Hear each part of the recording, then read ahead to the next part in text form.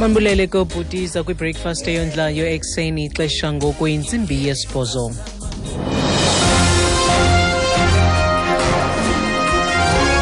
Iindaba nezifundela kuthambile skeyi. Eliphambili kwezindaba amaqela aphikisayo kwilizwe laseBurundi ayelukwayo unyulo lwanamhlanje lwePalamente yelia. Molweni baphulaphuli. I-AU ithi ayizi kubonelela ngabakhi mkhanyo kunyulo lwanamhlanje lwePalamente yaseBurundi kuba imiqathango yonyulo olukhululekileyo nolungena mkhethe khange ilandelwe.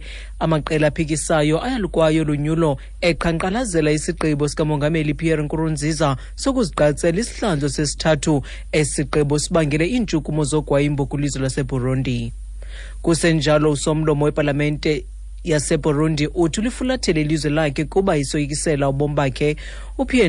Hanyuma usingise kwilizwe laseBelgium uthi ufumene izigrogriso emva kokucela umongameli Pierre Nkurunziza ukuba angaziqatseli isihlandlo sesithathu kule ofisi. Intatheli ye-BBC nguMary Harper.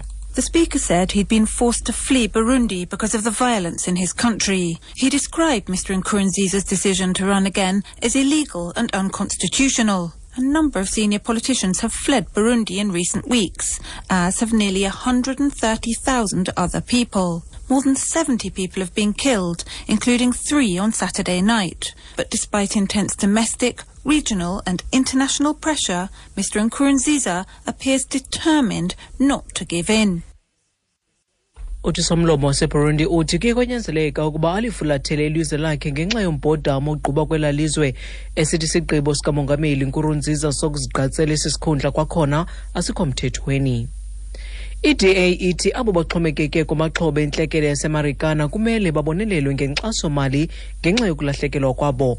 Lo mbutho uthi uza kusa lo mthetho uyilwayo kumphathiswa wezimali uNhlanhla xa indlu yesizwe yowiso-mthetho ivulwa kwakhona ngo-August. IDA ithi lo mthetho uyilwayo uqwalasela ukuxhaswa kwamaxhoba okubonelela ngenkxaso-mali kwabo bebexhomekeke kumaxhoba. Kusenjalo inkokheli ye-DA uMusi Maimane imemelele kubembe loMzantsi Afrika ukuba bamanyane egameni lamaxhoba enyikitya yaseMarikana ngokunxiba impahla ezimnyama xa kubanjwe isikhumbuzo seminyaka emithathu kwehla lentlekele.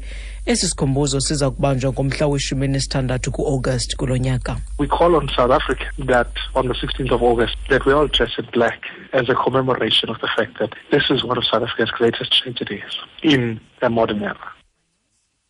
Uthi bamemelela kubembele ukuba banxibe impahla ezimnyama ngolwasuku kuba le yenye yezona ntlekele ezinkulu kulo Mzantsi Afrika mtsha. Umongameli womfelandawonye wemibutho yabasebenzi iCOSATU uSidumo Dlamini uwakhabile amabango athi awunamalungu umbutho omtsha ilimusa. uDlamini bethethe kusuku lokugqibela lwenkongolo yokuqala yalo mbutho ebibanjelwe eThekwini. Uthi lo mbutho likhaya elitsha labasebenzi becandelo lesinyithi esithi lumusa ngumbutho ngaphansi kweCOSATU kwaye abathetha ngoluhlobo ngabo bangonwabanga ngokuswekwa kwalo mbutho.